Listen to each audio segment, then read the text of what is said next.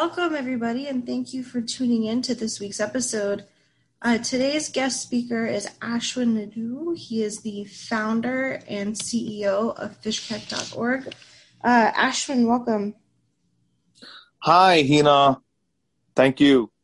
Oh, of course. And just for full transparency, I actually had the opportunity to work with Ashwin and his team earlier this year on some of their operations out in India. Ashwin, how are you doing today, and how's work?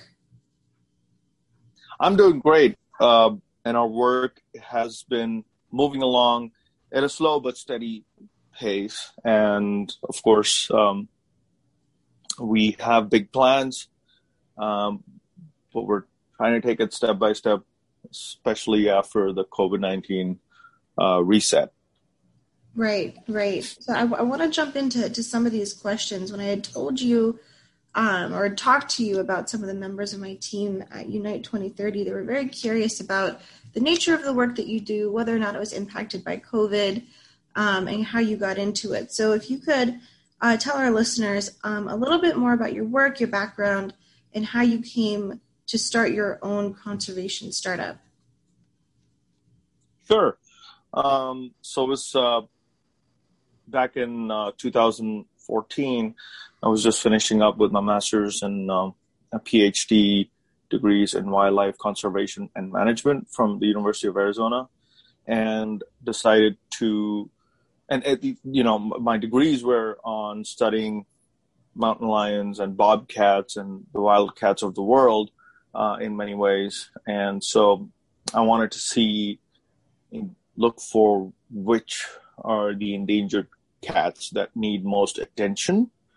And I found out that the fishing cat is one of those endangered cats that does not get as much attention as its larger cousins like tigers and lions and leopards do.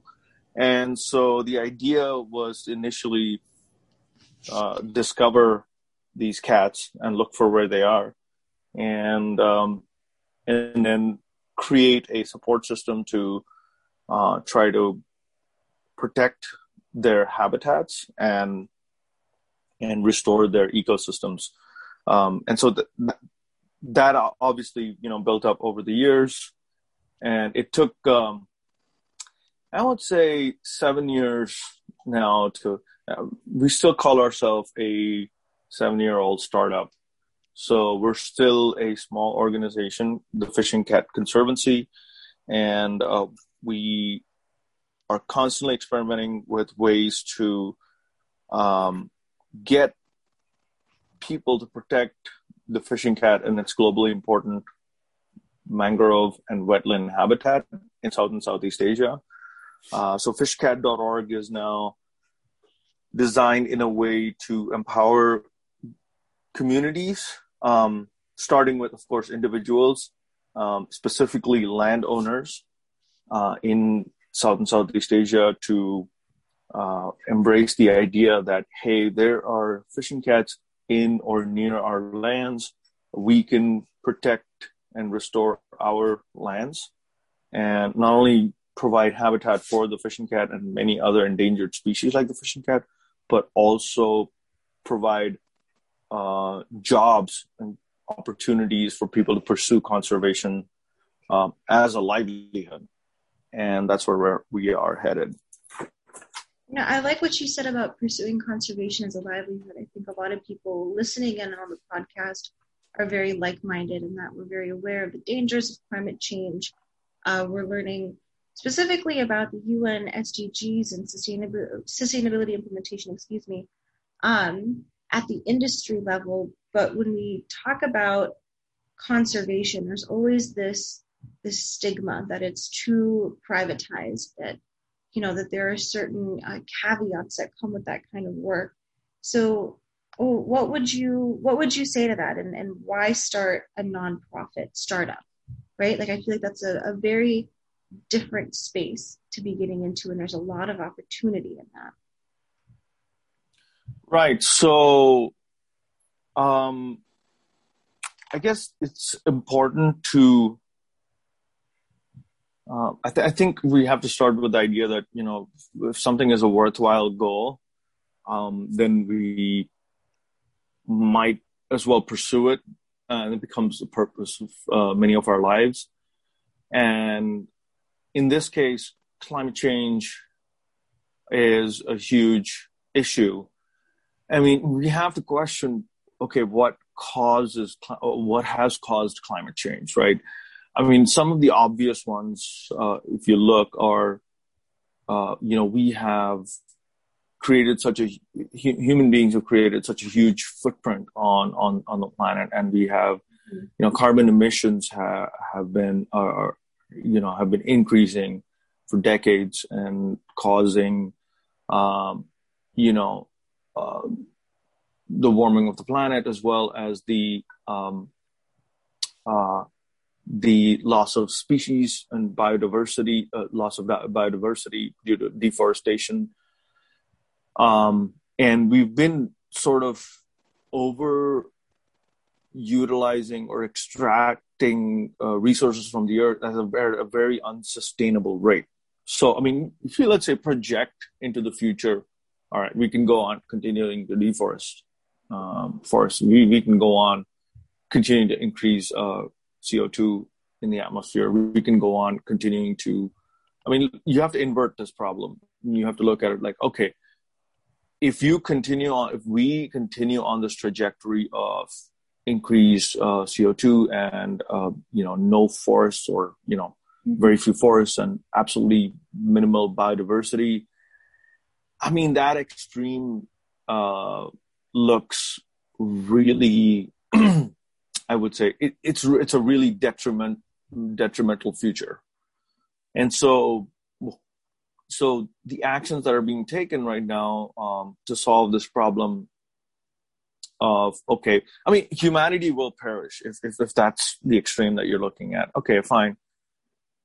Do we want to let humanity perish? Do we want to be confined to this planet where we have effectively destroyed the planet's resources and basically, lost our own species? I mean, that's obviously an extreme, but it's totally plausible.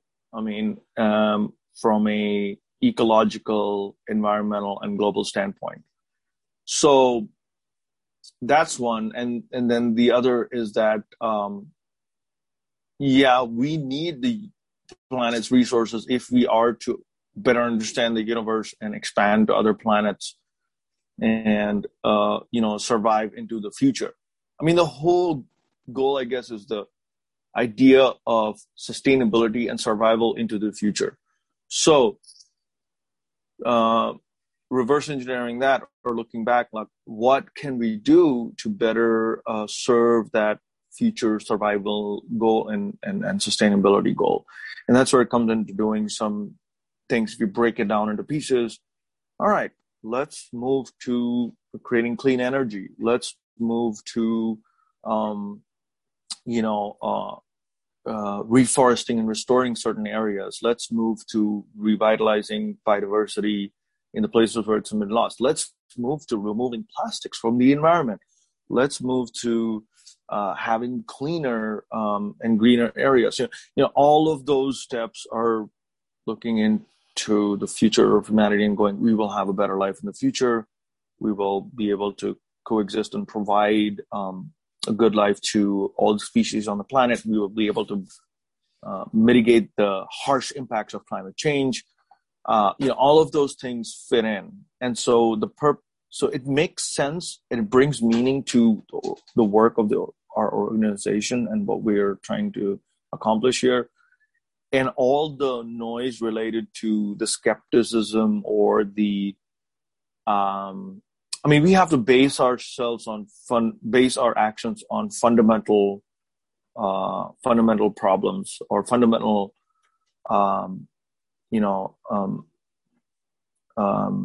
directions, if you will. So that's essentially what we're trying to do, is basically break the problem down into smaller parts and try to tackle these problems one by one. And so as part of that, we're working with the individuals on the ground to see, okay, can an individual restore an acre of land?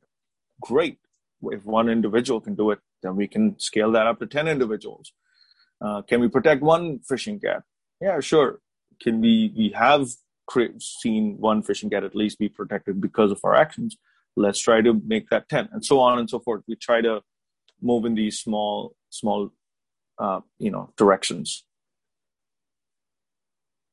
Right. Sorry, it took me a minute to put myself off of mute. Right. I completely understand, what you're saying and the sentiments there, and it kind of, in a sense, sounds like what you're talking about is something that's a little more circular. I think what happens in a lot of industries is that you get so bogged down with different work streams in your supply chain that you're not really having much of a consideration of the resources, the communities in which you impact, and just the longevity of your operations in turn. And so, to that end, you touched on this a little bit, but if you do have anything to add, in what ways is FishCat different than other conservation organizations, like WWF or like Conservation International, the Nature Conservancy, and in what ways do you positively impact the communities in which you work? That's a great question. So, so definitely that, I guess if you look back from the Industrial Revolution, an economic system that has worked is capitalism. But if you think about it, in a social sense, socio-capitalism, there's this idea that, a group of people come together to accomplish a goal that no individual can.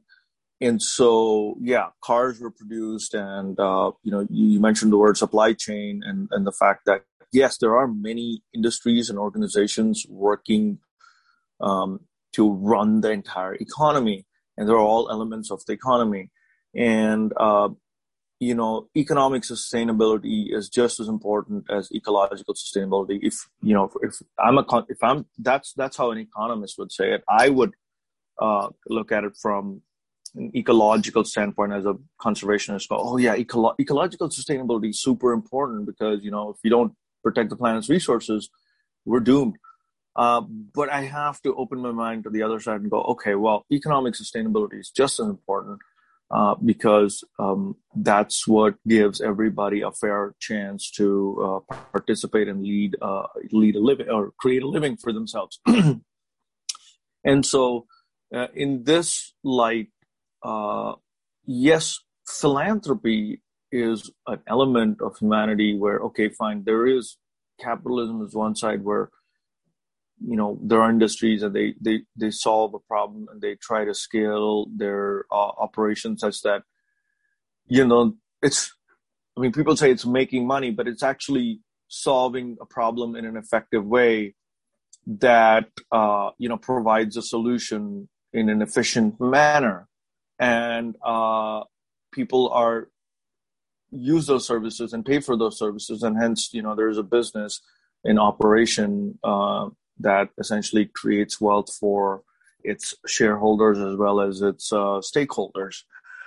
So philanthropy, coming back to philanthropy, yes, people want to give back. And the circular aspect of this comes in where, we have to give back. We can't, we're going to perish with our wealth. That doesn't make any sense. Like philanthropy comes in where, there has been a certain amount of wealth generated by certain individuals, part of a company. They want to do something good for the planet, good for people, good for, it completes the cycle, it completes people. It's like, I want to give back a part of or the entirety of what I have been able to earn into this particular mission or goal. And so, you mentioned organizations like WWF and Nature Conservancy. I think they have been in operation for several decades, doing incredible work for, nature conservation. And I think their role in the economy is, we will serve philanthropy, and we will essentially make sure that,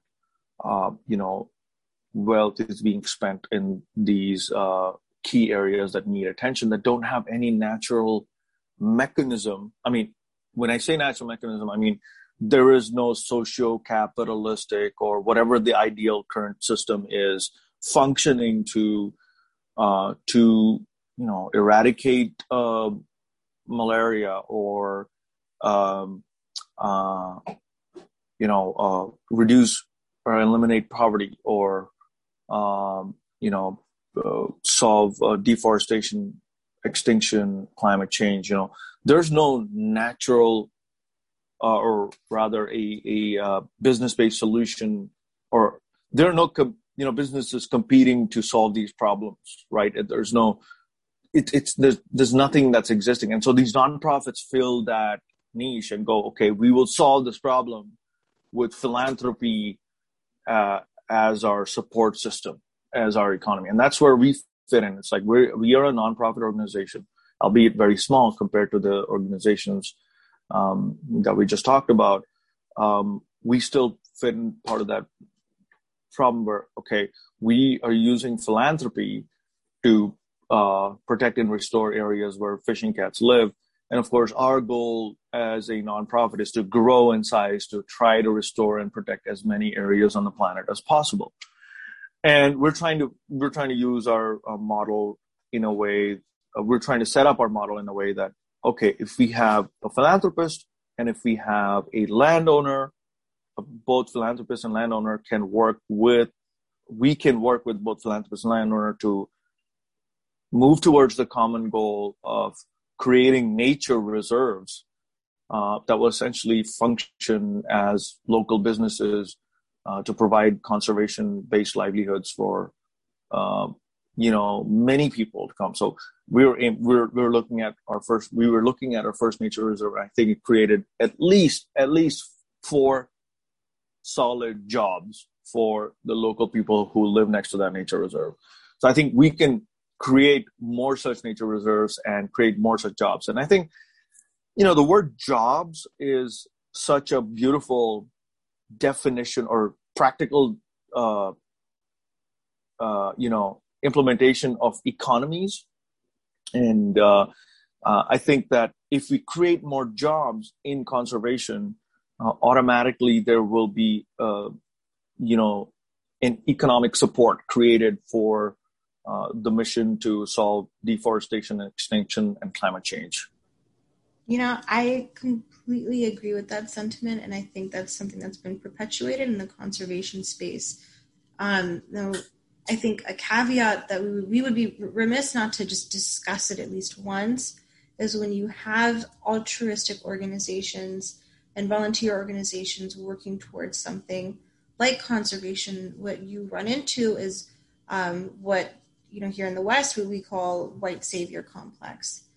And, for anyone who is unfamiliar with that term, and in essence, it's the concept of, someone from a quote unquote, first world country coming into a third world country, and kind of enforcing ideologies, economic policy, because we think that we're helping somebody else when, in fact, in a way, we're almost degrading another culture, and that can be in terms of economics, that can be in terms of morale. Now, I understand FishCat is primarily a minority-run organization, and so, I want to ask, what, in your opinion, are some of the biggest cultural boundaries in understanding eco-politics, and specifically what that looks like at FishCat?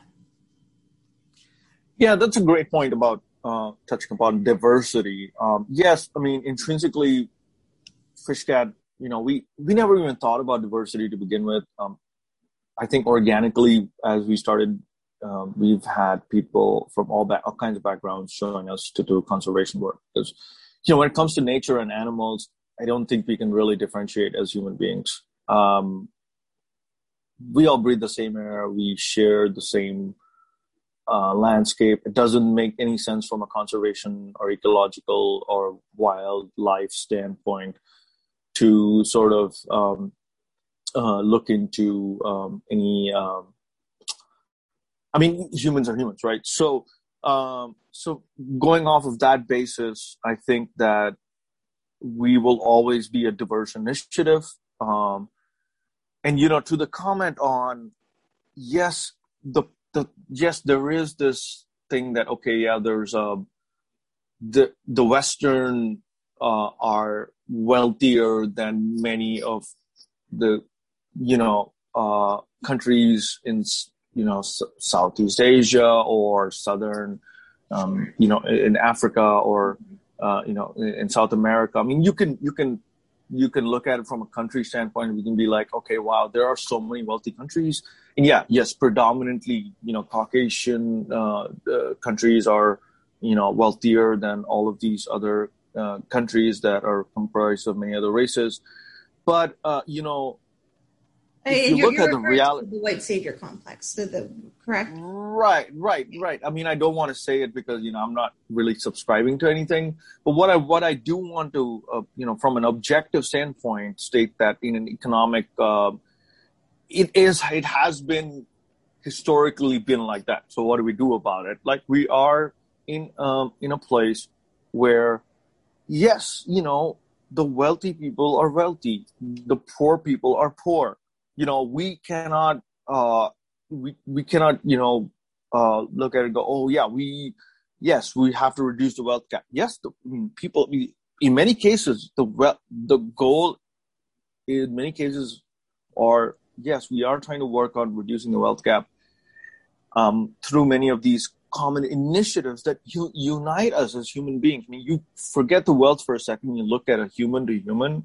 Mm-hmm. It's human to human. I mean, that's the fundamental connect we got to embrace here. It's like, forget wealth. If climate change is going to just wipe everybody out, nature will not differentiate between Caucasian or Black.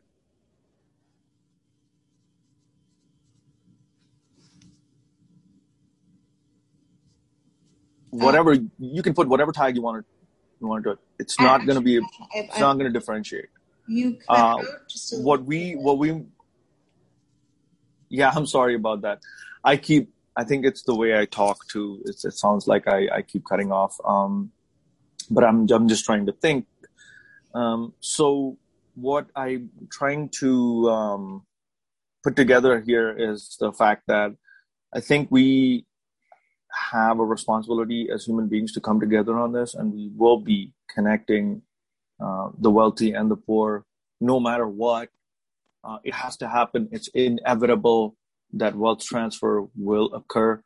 There will always be a disparity, and there will always be observations of who's wealthy and who's not, and who's